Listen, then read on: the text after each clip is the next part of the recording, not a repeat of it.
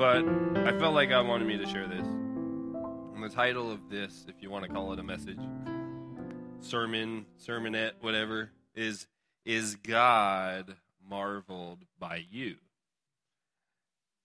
Now, I had to do a song that's called Lord, I'm Amazed. Or I think the technical title of the song is just Amazed. But it says, Lord, I'm amazed by you. Which we should be, right? But did you know that God can actually be amazed by you? He can be marveled by you. And you might be thinking, how is this so? He's omniscient. He knows everything from the beginning to the end. He's Alpha and Omega. Nothing comes by surprise with him. How can I amaze him? Well, I got scripture to back it up, so roll with me, all right? There's a word that gets translated, and depends on which translation you look at, it gets translated as marveled, amazed, surprised. And this is a Greek word called thaumazo. Everyone say thaumazo. You guys all speak Greek now. Woohoo! But thaumazo is a Greek word that is used to describe this. It's an expression of awe, of being caught off guard maybe. You could be surprised. This is the word that was used by the people when they would see Jesus do miracles, and it would say that they were thaumazo by what he did. They were amazed by the things that he would say, that he spoke as somebody with authority. They were amazed when somebody was healed, all these different things. Amazed when the demons were cast out of this boy that was demon-possessed for years. This is the word that was used. This specific word shows up 44 times in the New Testament. 31 of them are in the Gospels alone. Fitting, right? I mean, Jesus was the most marvelous, amazing person to ever walk the earth. And therefore,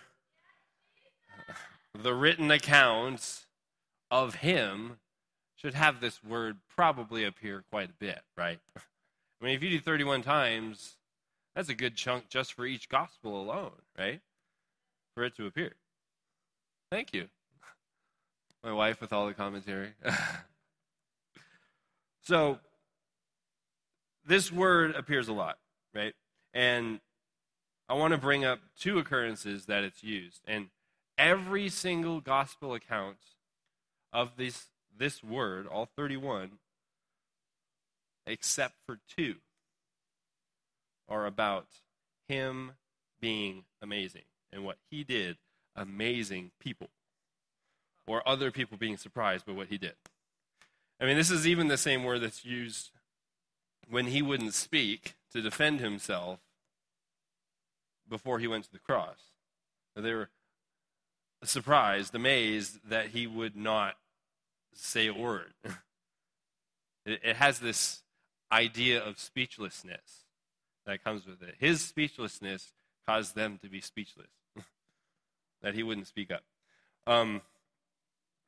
So only two accounts in the Gospels is it Jesus being amazed by people.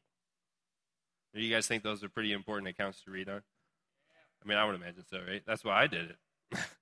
So I didn't know this until today. Like, I was reading this, studying it, learning it, and I'm like, there was just one story that came to mind. And the one story that comes to mind, I'm sure we've all read it before, is in Matthew 8. This is the story of the faith of a centurion, somebody who was a Roman officer in charge of 100 soldiers, and the faith that he had was described as amazing. I'm reading out of the ESV translation. The NIV uses the word amazing. The ESV uses the word marvelous, marveled. But either way, it paints this picture of it was shocking. It was incredible. It was eye-opening. It was inspiring. So let's read it together, okay? Matthew chapter 8, we're going to start at verse 5 here. It says, when he entered, he being Jesus, entered Capernaum, a centurion came forward to him, appealing to him, Lord, my servant is lying paralyzed at home, suffering terribly. And he said to him, I will come and heal him. Some translations actually say Jesus said, shall I come and heal him? He pointed it as a question. What do you want me to do? You want me to do this? So it says, but the centurion replied, Lord, I am not worthy to have you come under my roof, but only say the word, and my servant will be healed. For I too am a man under authority, with soldiers under me. And I say to one, go, and he goes, and to another, come, and he comes. And to my servant, do this, and he does it. When Jesus heard this, he marveled. He was amazed. This is that thalmidzo word. He marveled and said to those who followed him, truly I tell you, with no one in Israel have I found such faith. I tell you, many will come from east and west and recline at table with Abraham, Isaac, and Jacob in the kingdom of heaven. While the sons of the kingdom will be thrown into the outer darkness, in that place there will be weeping and gnashing of teeth. And to the centurion Jesus said, go, let it be done for you as you have believed. And the servant was healed at that very moment. You read this passage, and I want you guys to try and put yourselves there. Jesus, at this point, he started his ministry. He's done some stuff. He's done some healings. He's done some miracles by this point. It doesn't say how far into his ministry this is, but you at least know he's been walking around in Israel since he was able to walk, right? He was born in the nation, right? He's Jewish. He was born there. He's gone to synagogue for years. He himself has sat under the teachings of rabbis, hearing their words. He's seen some people that have faith here and there, right? And he himself is blown away that nowhere in Israel has he seen such faith. It's amazing that he comes, and some of the most incredible experiences that we get to see in Scripture are him with the people he didn't even originally come for. Because he first came, it says he came for all, but he first came for the house of Israel. And the ones that knocked his socks off, so to speak, half the time, were the people that were not even Jewish.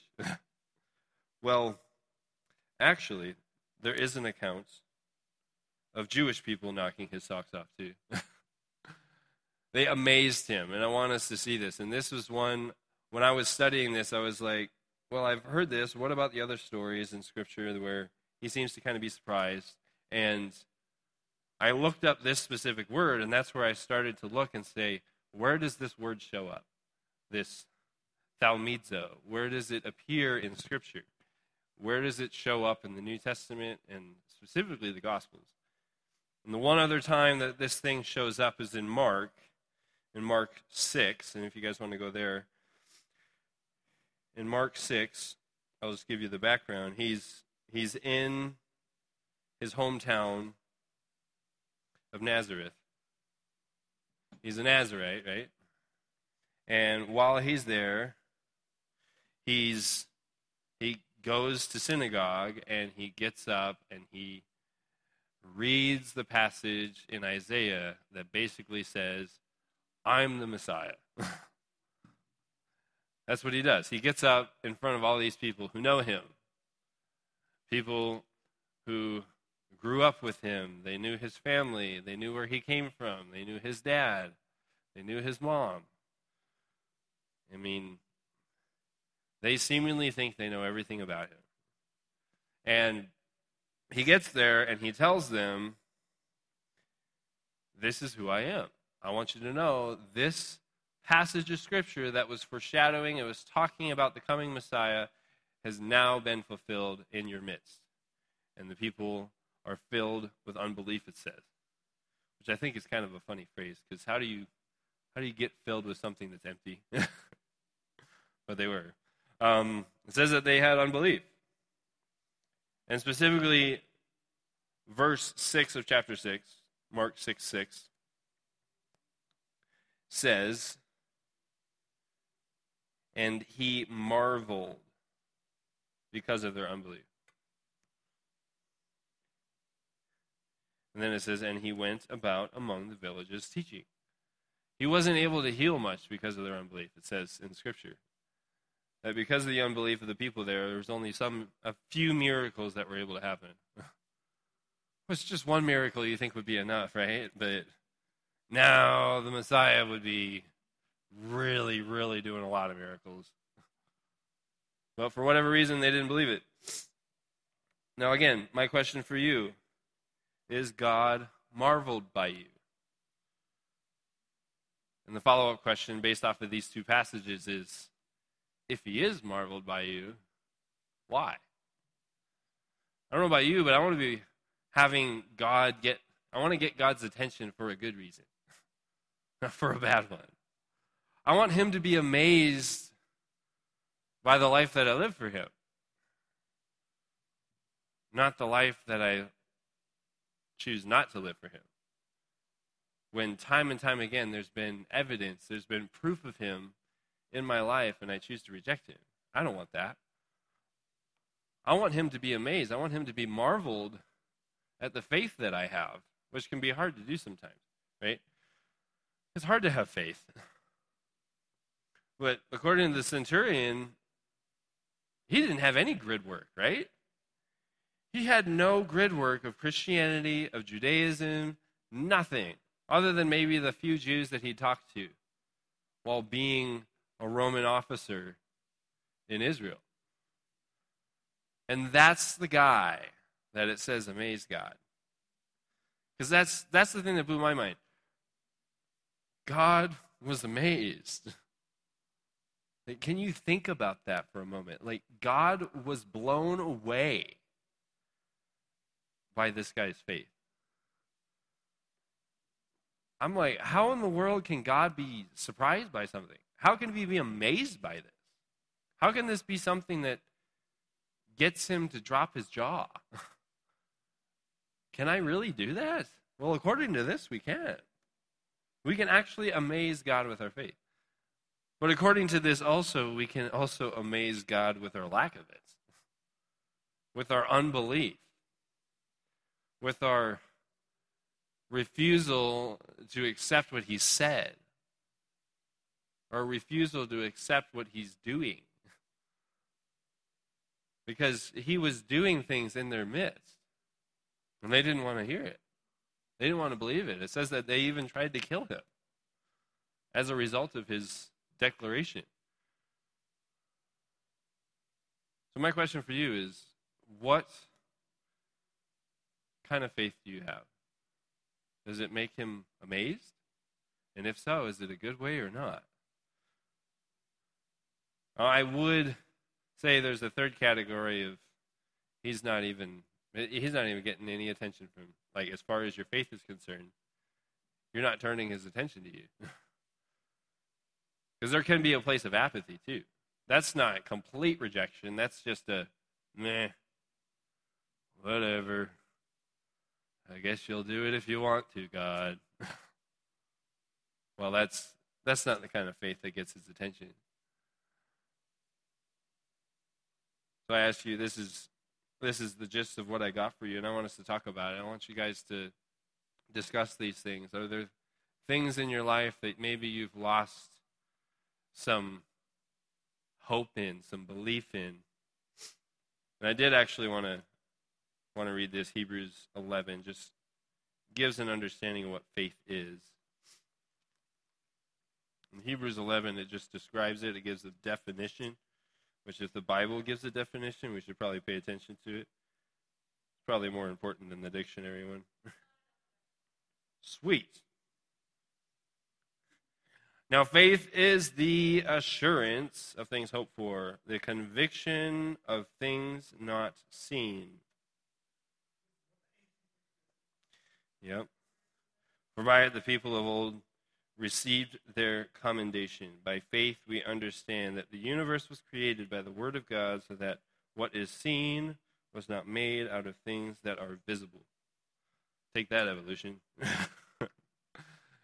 Take that, Big Bang Theory. All that stuff. The earth was created. There was a beginning, right? So, when you see this, and you see one person had assurance of something hoped for, and one person rejected the concept of hope even coming, because hope was really in their midst. That's what Jesus was. He was the embodiment of it. He was the hope of the world. And they rejected it, right? So I want you guys to think about the things that you're going through in life right now. And there's some things that might be shaking your faith. They're rocking your faith. You're having a hard time holding on. But I encourage you to trust in Him, lean on Him, rely on Him, believe that He's going to do what He said He will. And that, I know for myself, I want Him to be marveled, not at my stubbornness, not at my disbelief, but at my belief. I want it to be something that catches His eye. I want it to be something that grabs His attention.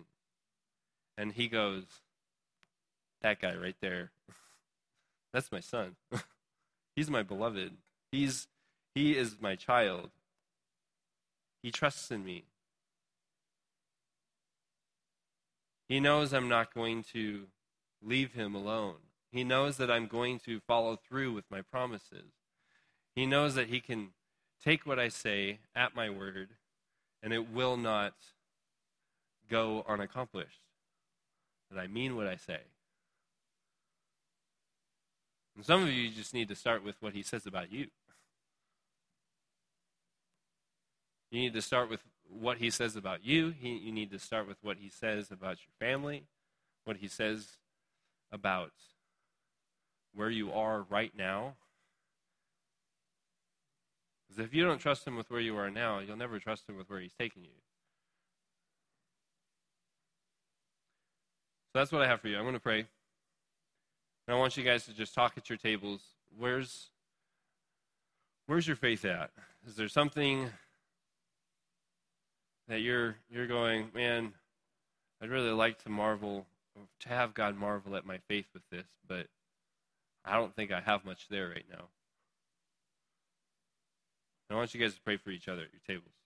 And if there's things that are too uncomfortable for you to share, I understand, okay? We'll try to have some dialogue and discussion.